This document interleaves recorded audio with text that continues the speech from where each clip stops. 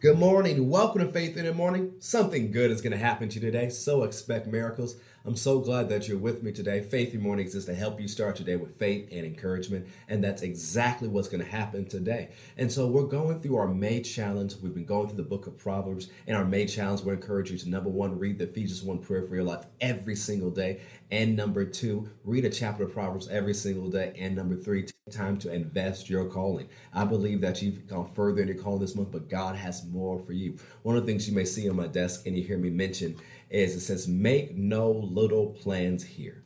Now, what does that mean? Make no little plans here. Why is that important? It was actually something that was on the desk of Oral Roberts. He would put that on his desk to remind himself and those who came in his office that they've made big plans. They dreamed big dreams because they served a big God.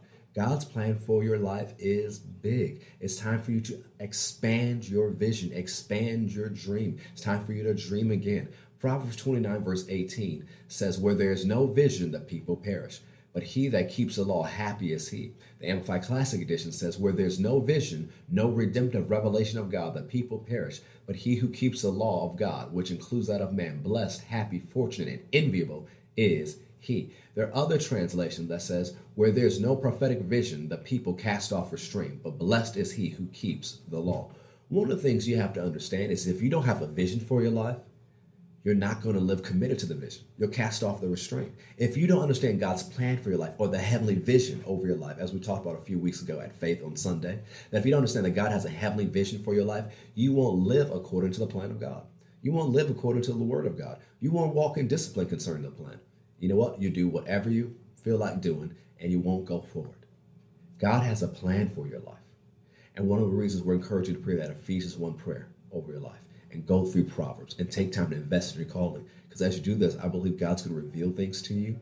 And once you see what's ahead of you, guess what? You will align your life up and discipline yourself to live the plan of God and go forward. It's going to take discipline to get where you're going.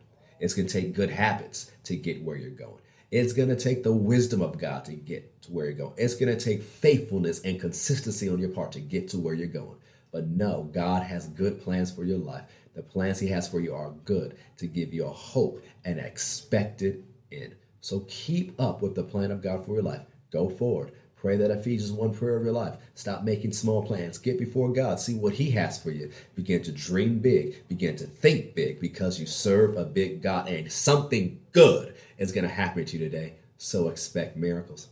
Thank you for joining for Faith in the Morning. If you haven't already, subscribe to us on Apple Podcasts or Spotify, or subscribe to our YouTube channel at Faith Christian Center or the Carrick Butler YouTube channel. I'm so glad that you're with me today. If you're watching on live stream, you can share it on social media so other people can be encouraged and they can know they should dream big. Praise God. Have a great day.